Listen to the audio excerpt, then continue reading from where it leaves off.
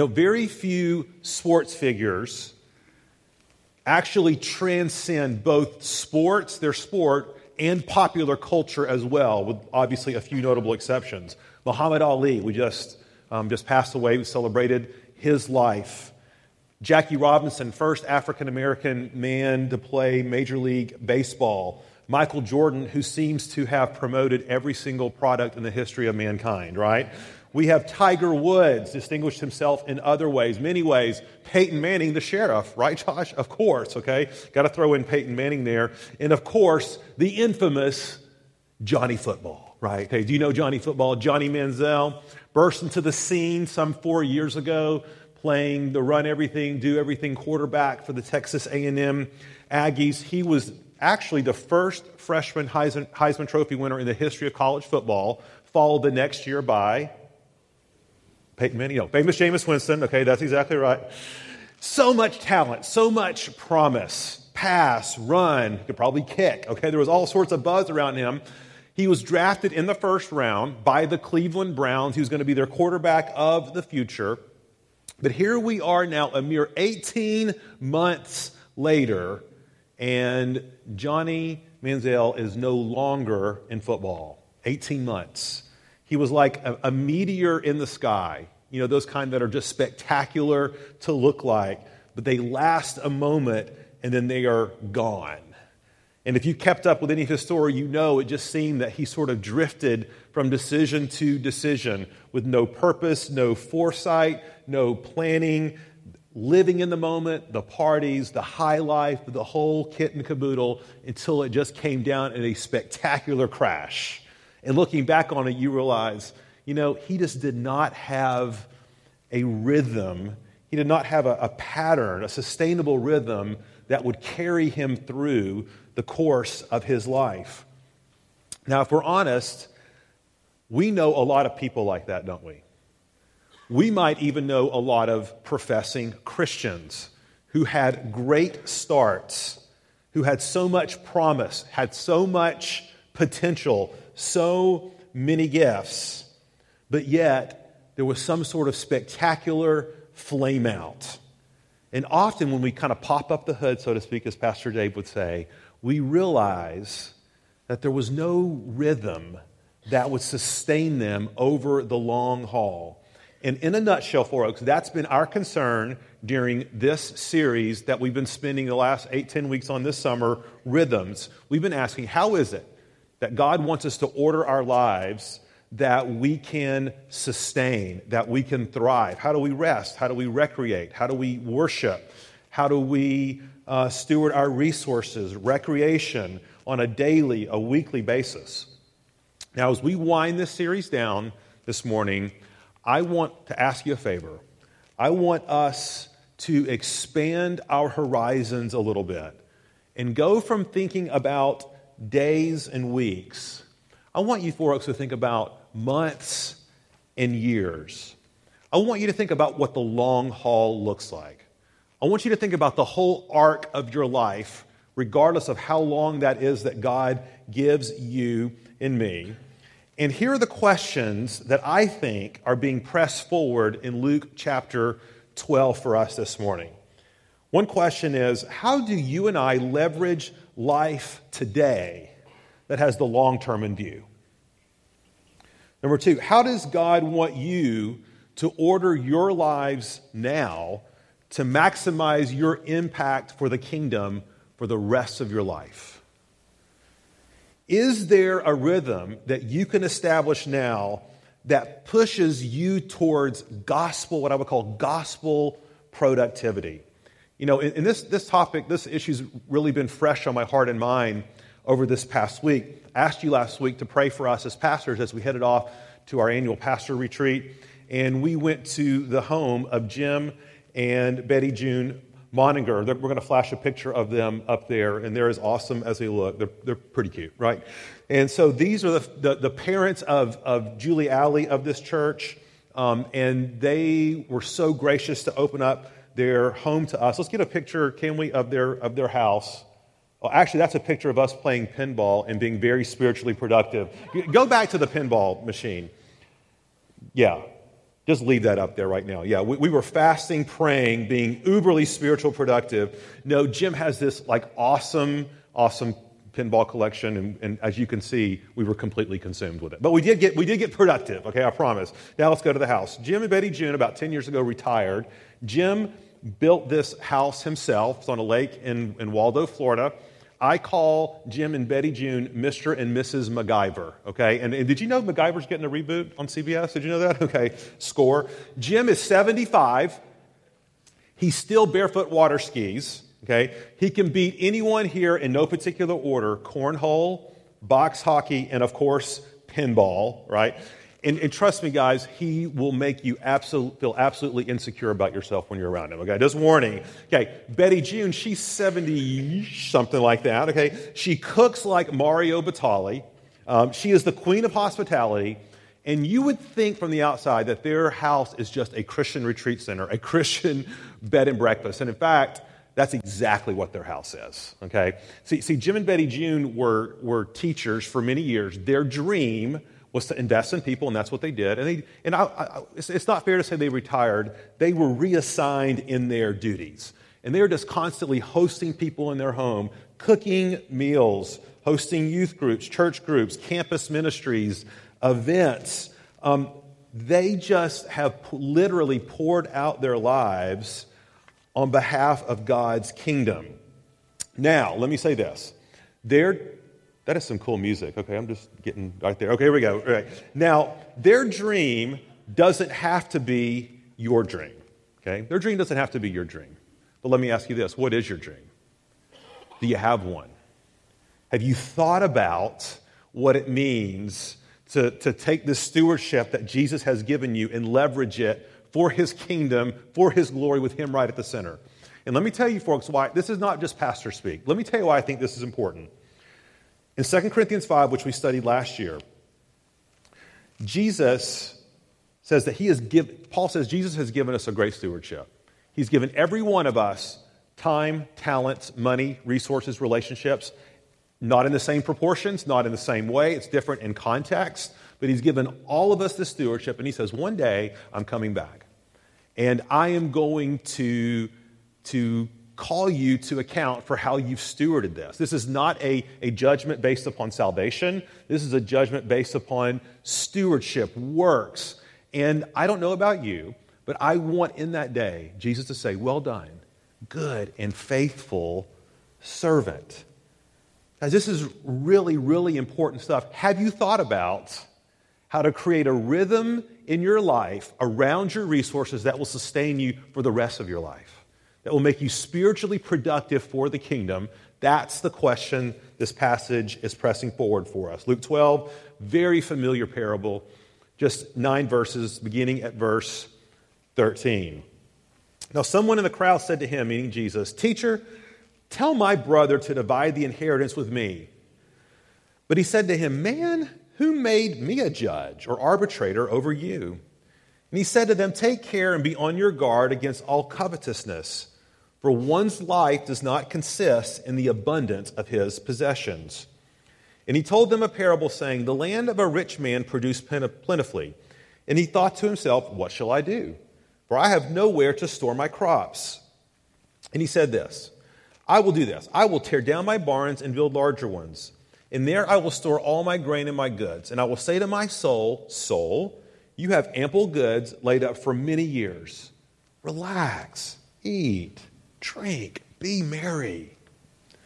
But God said to him, 'Fool, this night your soul is required of you.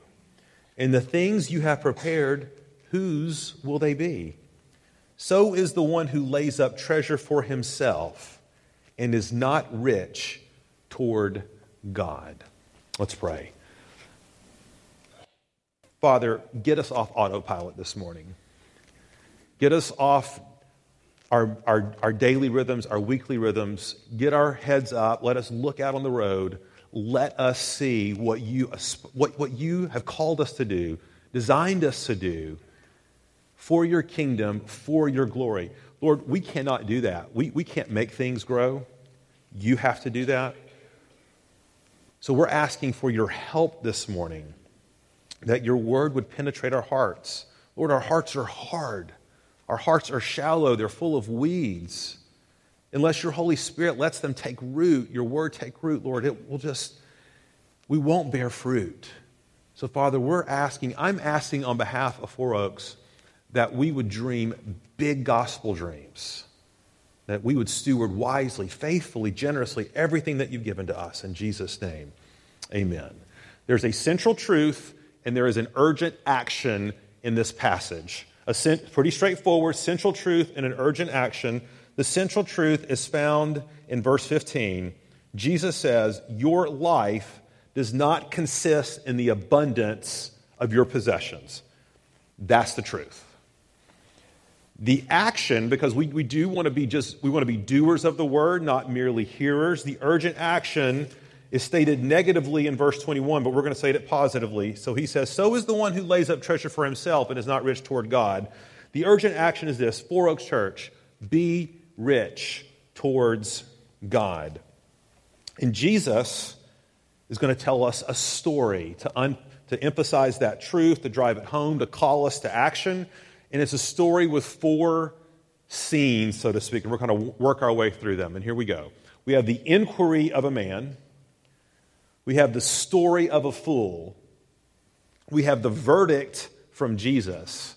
And then we have the lessons for us. Got it? That's where we're going. The inquiry from a man. So Jesus is teaching the people, and there's a request from the crowd, an inquiry. There's some dispute about an inheritance. And this would not have been unusual in that time. It was the custom for the people of Israel, when they had a dispute about the law, to bring them to the ruler of the synagogue or to the rabbi or to a judge or an elder. You see, Old Testament law had certain stipulations about inheritances and how they worked. But like any kind of law, there was always gray areas. The law could not speak to every specific context. And apparently, this man was in the midst of a real struggle about what was going to happen to his livelihood. See, the Bible is not obtuse to your needs and my needs and our practical needs and money and finances. Money is all over the Scriptures. And you've heard this before. Other than the kingdom of God, Jesus speaks more commonly about money, financial resources, than any other subject. It's a biblical concern when we have a concern about money. See, a number of you are financial planners, and we're thankful for you, okay? And your job is to help us envision a financial future, right? A dream. What do we have to do now to get to a certain point? In order to do this particular thing at this particular time? And one of you is working with our church staff. And I was just personally bitterly disappointed when you told me that you just don't get to 67 years old, retire, quit your job, expect someone to send you a check so that you can travel around the world. Okay, that was news to me. Okay, so I've been trying to recover from that bad news. The point is, we have to plan. That's not bad. This is a legitimate question from this man. We have legitimate questions about provision. He has a question about his financial future. It's valid. It's real. It's a concern. Jesus cares. It's biblical. However, there's something amiss. There's sort of something wrong going on underneath the surface. And Jesus wants to start putting his finger on this. And the first indication we get as he calls this guy man. Okay, not amigo, not pal, not mate, not friend. In the Greek, this is not a friendly term. And when we look at the context, we can understand why. Jesus is here, and we know this in the context of Luke, speaking and teaching about incredible spiritual truths. He's speaking about eternal life and death and forgiveness and trusting God and praying and true religion. And sort of in the middle of all this man sort of like barges in with a question. And it's a great question, but it's terribly the wrong time. And it's like, okay, Jesus, all of this spiritual stuff is well and good, but I've got a more pressing concern. I'm getting ripped off, and I need you to fix it. It would be like Susan and I having a family meeting where we pour out our heart for our children, right? We're casting a dream and a vision for what we want to see God do in their lives and how we want to see them grow as children of the God and burst forth into the mission field. And I mean, we're just pouring our hearts out, and we get to the end of the meeting, and one of them looks at the other and says, "That's awesome, but what are we having for dinner, Mom?" Right? Okay, none of our kids have ever done that, but let's say they did. That's what this man did.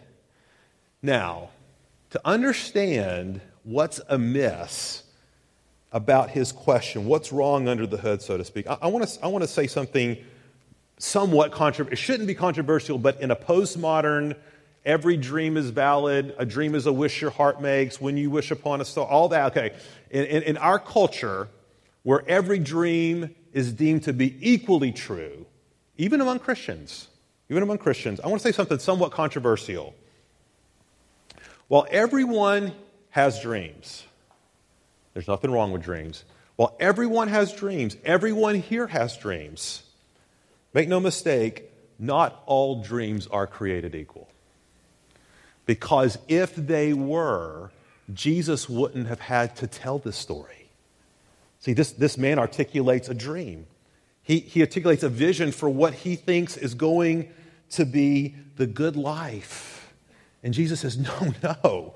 There's something defective about your dream because there's something defective about your heart. And I want to put my finger on that. Guys, God wants to do that for us too this morning. Not as a killjoy, but as a grace. To free us so that we can enjoy God. So that we can have everlasting joy, eternal joy in things that matter. And so to press this point home, point 2, Jesus tells the story of a fool. Okay? We don't know, so in order to give this truth to this man, he tells a story about a fictitious man. And the rich man, we don't know much about him except we do know this. He's wealthy. He's successful. He has prospered in his business. He's made plans. He's decided to build bigger barns. And so right off the bat, let me just say several things that are not wrong here. Okay, first of all, the problem is not that he was rich. We know this from Scripture. Scripture assumes wealth. It's always a matter of what you do with it. Joseph of Arimathea provided the tomb for Jesus. Abraham was wealthy. We just preached through Philemon. Philemon was a very wealthy man. The problem also was not that his business prospered. You know, it's interesting that he's a farmer. And if you are a farmer, and God bless your soul, okay, God bless your soul if you were a farmer, you of all people know that so much of your livelihood is in the hand of God, is it not? It either rains or it doesn't rain, okay? It's either great weather or it's bad weather. You can plant, you can sow, but ultimately it's in God's timing. So God grew this man's crop. See, it's not bad when your investments increase. It's not bad when you get a raise or a promotion or even get an inheritance. It's not the problem. It's not even that the man built a barn. See, when God blesses us with things, we have to plan for that. We have to take that into account. We have to figure out how we're going to steward those resources. Here was the issue. None of those things. The issue was this man's dream. And let's read again what his dream was. Look at verse 19. He says, "Soul, you have ample goods laid up for many years. Relax, eat, drink, and be merry." The word ample means in great amount, abundance, way more than is needed. So if you go to Five Guys Burgers and Fries, best fries in town, amen? Okay, I got an amen from Rob. Okay, good, amen, okay. So, and you know what's part of the awesomeness there is that they get those cups and they cram all those fries in, right? Which is great, which is a good start. But then here comes the best part. They stick it in the bag, and then what do? They take another big scoop of fries and dump the mother load right on top, okay? And of course, being the gracious father I am, I'm to my children, let me share this bountiful abundance with you. No way, Jack. Okay, I'm eating, stuffing in my face. I'm trying to figure out how I'm going to sneak some of that into the movie theater. I'm like going crazy, right? That's what the rich man was doing. He wasn't asking, how am I to steward what God has blessed me with? He's not asking, who am I going to serve? Who am I going to bless with this? No. That's not my concern. My concern is I'm going to relax, eat, drink, and be merry. And the word relax literally means to be at my ease. And you may say, Pastor Paul, you just preached a message on Christian recreation last week. You said that eating and drinking and relaxing, those are good things. Those are gifts from God. What gives? I thought is this not cool? Because let's think about the word relax for just a minute. Parents and kids, I don't mean to be hating on you, but let me have a little conversation with your parents. Parents, when are you most relaxed? When are you most relaxed? All the kids are like, yeah, that you know, okay? When the kids are around, no, okay? When the kids are gone, when no one is making any demands of you, no one's asking you any questions in the middle of your favorite TV show, when no one is like getting you to get the 9th cup of water that night, you know, like making you do things like actually serve them, okay, and inconvenience yourself, all right? So we totally get this. See, Christian recreation and relaxation in its proper amount is a good thing when it propels us and motivates us in our roles. See, when it renews our relationship with God and it propels us forward in our relationship with one another. For the rich man, his dream of recreation in the good life was not to propel him toward roles, it was to absolve himself from them. See, look at this. He uses the word I 8 times. The fact that he wants to tear down his barns, that's very interesting. Because he could have built more barns. But see, that would have taken up portions of his land that was producing crops. So, no, we can't have that. So we're going to keep them producing. We're going to tear down the barns we have. We're going to turn our 2-story barn into a 5-story barn. Farmers, is there such a thing? Probably not. I just made it up, okay? But you get the idea. See, his idea is I'm just going to put everything I have in here, not to store to give away, not to give to my synagogue or my church or the poor or to provide jobs. It was like he was saying, the thing that will bring me the greatest amount of happiness is a life free from obligations to others. So when you watch that HGTV show, House Hunters, the island version, anybody seen that? This is basically people deciding to cash it out, go purchase an island, a deserted island, and move there. Now don't get me wrong. Usually on Sunday afternoon, I'm ready to go to a deserted island. Okay, totally get it, okay? But what's interesting is how all these people mobilize their whole life and animus around these dreams. And you have to say, why do people do that? Why do people want to go to a deserted island? Because nobody can mess with them, right? Nobody can impose themselves. There are no demands. There is eat, drink, be merry, listen, to relax. See, this wasn't propelling this man forward in his mission. It was the defining rhythm of his life. And do you know what Jesus calls this? Hey, look back at the text for a second. Verse 15. He says, this is covetousness. The word is literally lust. To desire more. You know, sexuality given by God is a good thing. It's a great thing within the confines of marriage. But have you ever thought, what makes sexual attraction lust? I want you to think about that. See, it's not a sin to desire to provide, a desire to grow, a desire to have more per se. But when does sexual attraction become lust? It becomes lust when it desires more than what God has given. It desires it in different places than what God has given. It desires it, it's bad when it desires it in different proportions. See, dreams are given by God. But when the dreams become the most important thing, like they did with this man, it destroyed his soul. It may sound like hyperbole, but it's not. Soul, this night, your life is required of you. That's why we see so many warnings in Scripture about this. Just here's one, 1 Timothy 6:10. For the love of money, not money, but the love of money is a root of all kinds of evil. It is through this craving that some have wandered away from the faith. Now listen to this.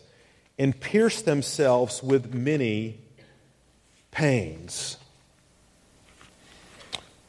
Guys, when we think about why Jesus says this passage to watch yourselves, to be on guard, what he literally means, get your dukes up.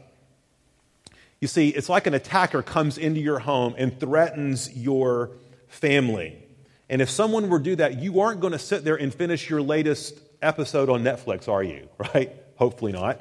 You're going to go on the offensive. You're going to get proactive. And Jesus says, you've got to guard yourself, folks. You cannot go through this life and just go from thing to thing to thing. You've got to think and strategize. And guys, one of the ways, let me say this as a point of application, one of the ways that I think God gives us as a grace to protect ourselves in this is to talk about our rhythms and our dreams and our resources with other people. See, one of the reasons this man is deceived about his dreams is that he is having a conversation with whom? Himself. He is having a one-person conversation. Look what the text says. It says, soul, and you get the sense you don't address yourself as soul. This is a strange man. Okay, but he's speaking to himself about his own dreams. Boys, can I tell you something? That's very dangerous when we do that. Who are you speaking to about your dreams and about your resources and about your rhythms? Years ago, there was a man who asked to meet with me right before church service, and of course that was not accidental. And then he sort of dropped the stunner of all time. He said, he was a member of the church, has a family. He says, I'm moving across the country. I'm going to be separated from my family for an extended amount of time. And I'm going to do this because I have a dream. I want to be involved doing this particular vocation. I don't know what local church is there. I don't know what body of believers I'll be attached to. I don't know what life is going to look like for my family while I'm gone. But the worst thing is that he didn't talk to anyone about it. He just sort of dropped the mic and left town. That's what the rich man did. And not hyperbole, Jesus says it cost him his soul.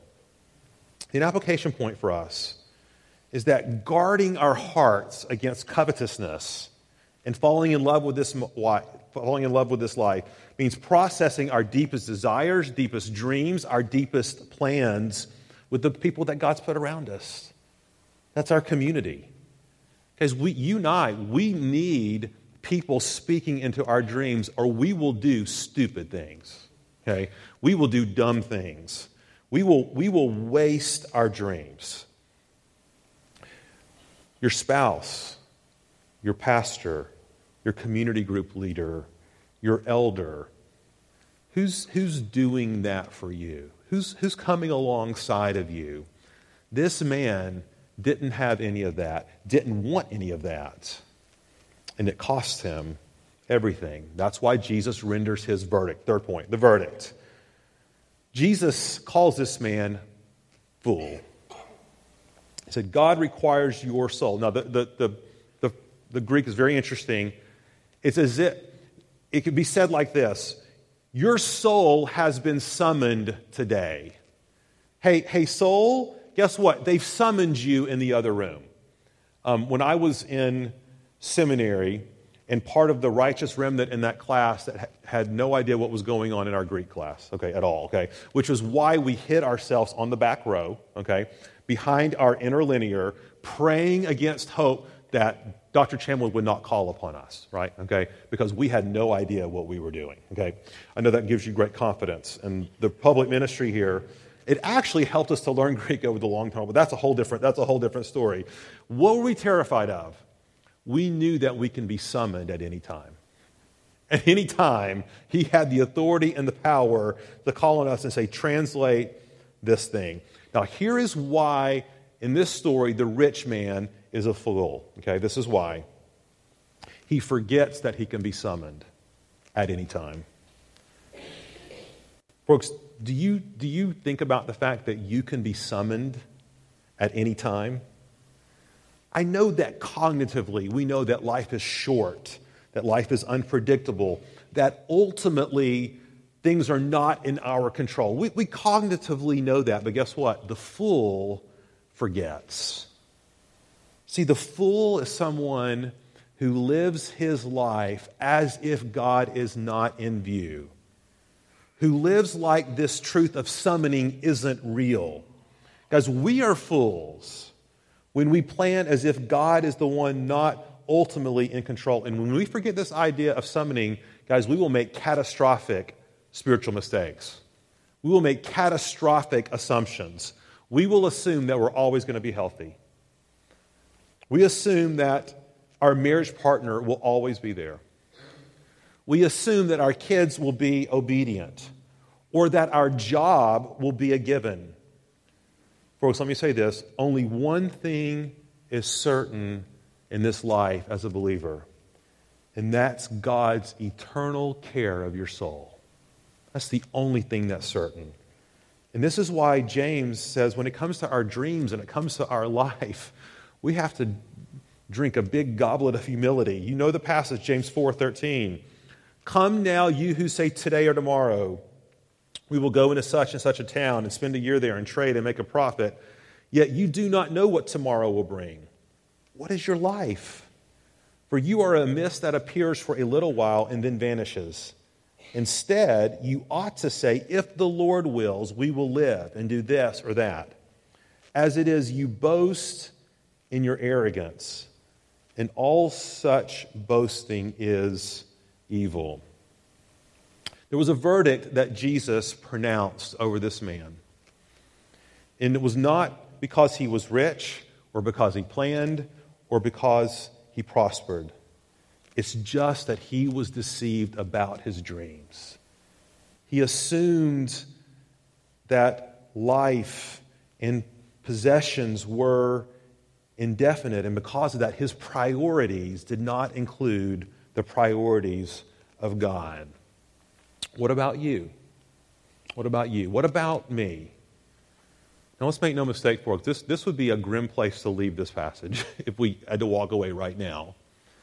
But by God's grace, we have hope. Because Jesus gives us or leaves us with an exhortation. I want to draw 3 lessons for us from this, and then we'll be done. Go to verse 21, action point. I said this at the beginning. Jesus says it negatively. We're going to say it positively. So is the one who lays up treasure for himself and is not rich toward God. What is Jesus saying? 4 Oaks, go out, be rich towards God. What does that mean? It's an interesting phrase. John Piper says this. Rich towards God means counting God greater riches than anything on the earth. Rich towards God means using earthly riches to show how much you value God. And let me tell you why this is hard in an affluent culture. Because when you get a raise or a bonus or more money, what is your first instinct?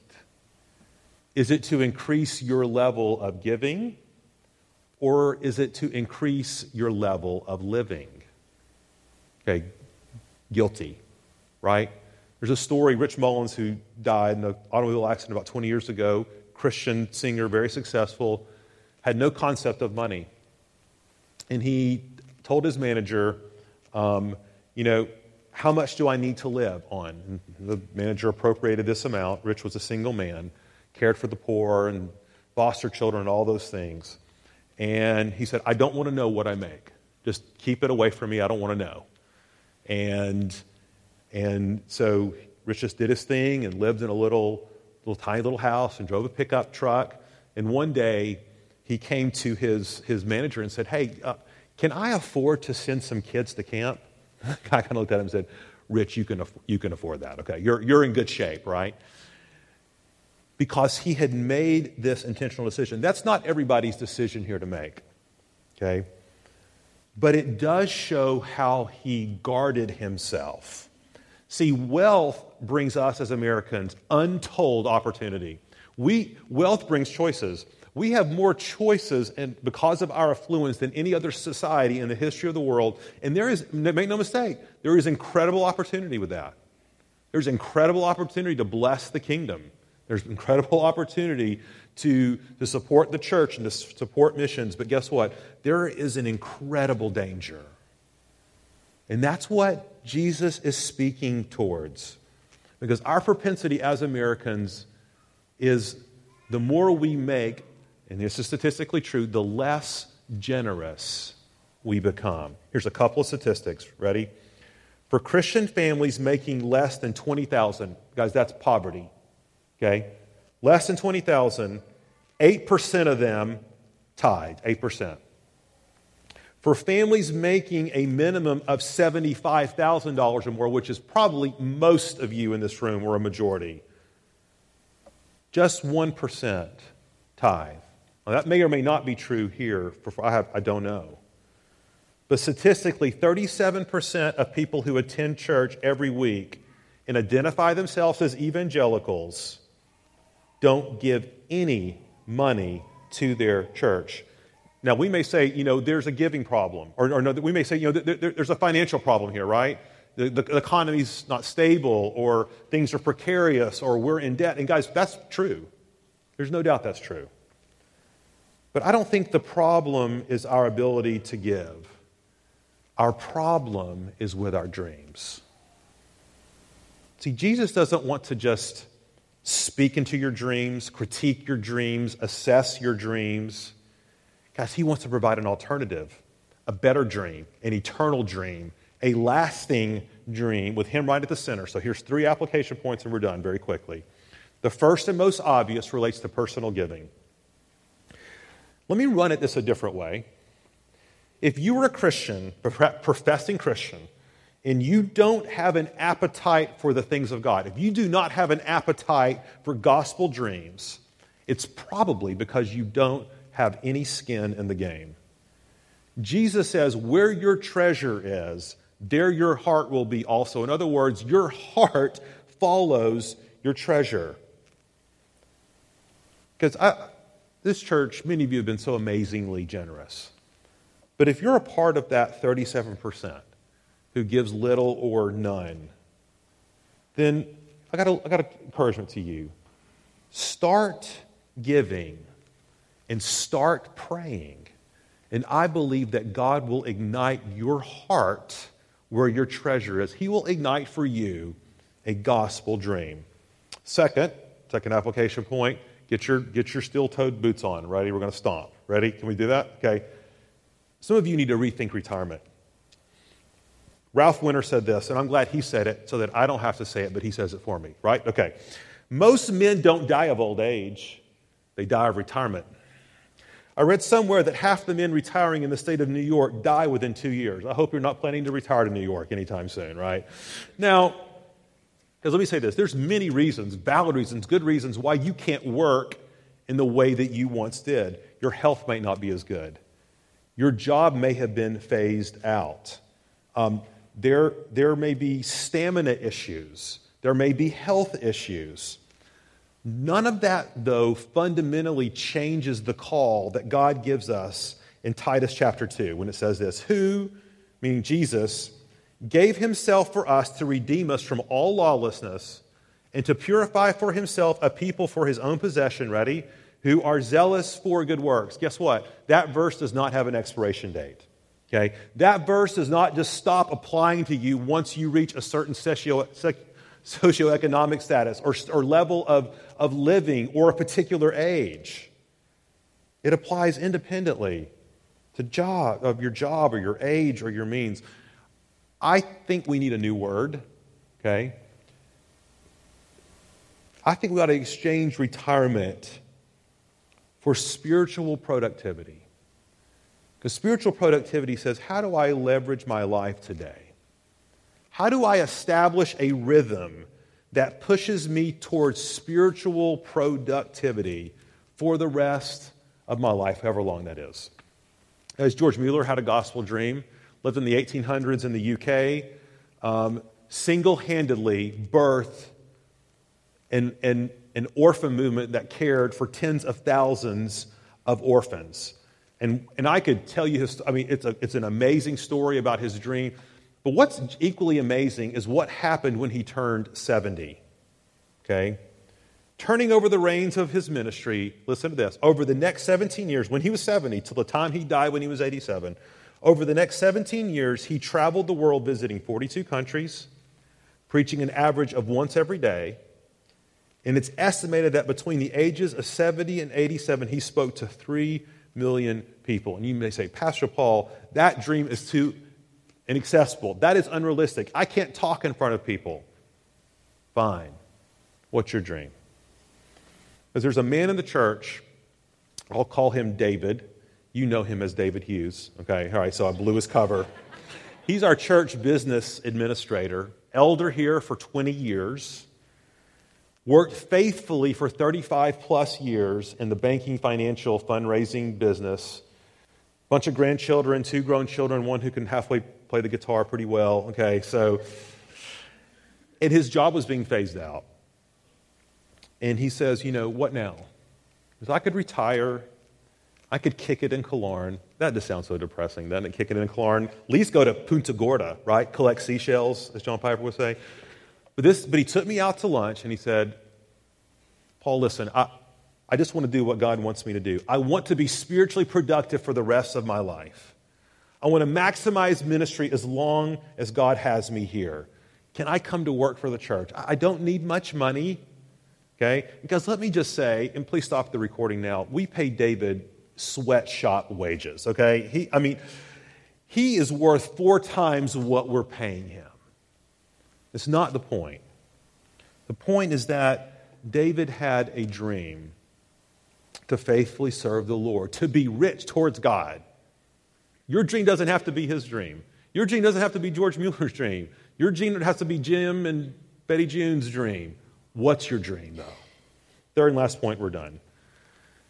Prioritize the people of God. Guys, there's 2 things are forever: the Word of God and the people of God. The only family we'll have in heaven, the only family we'll need is the family of God.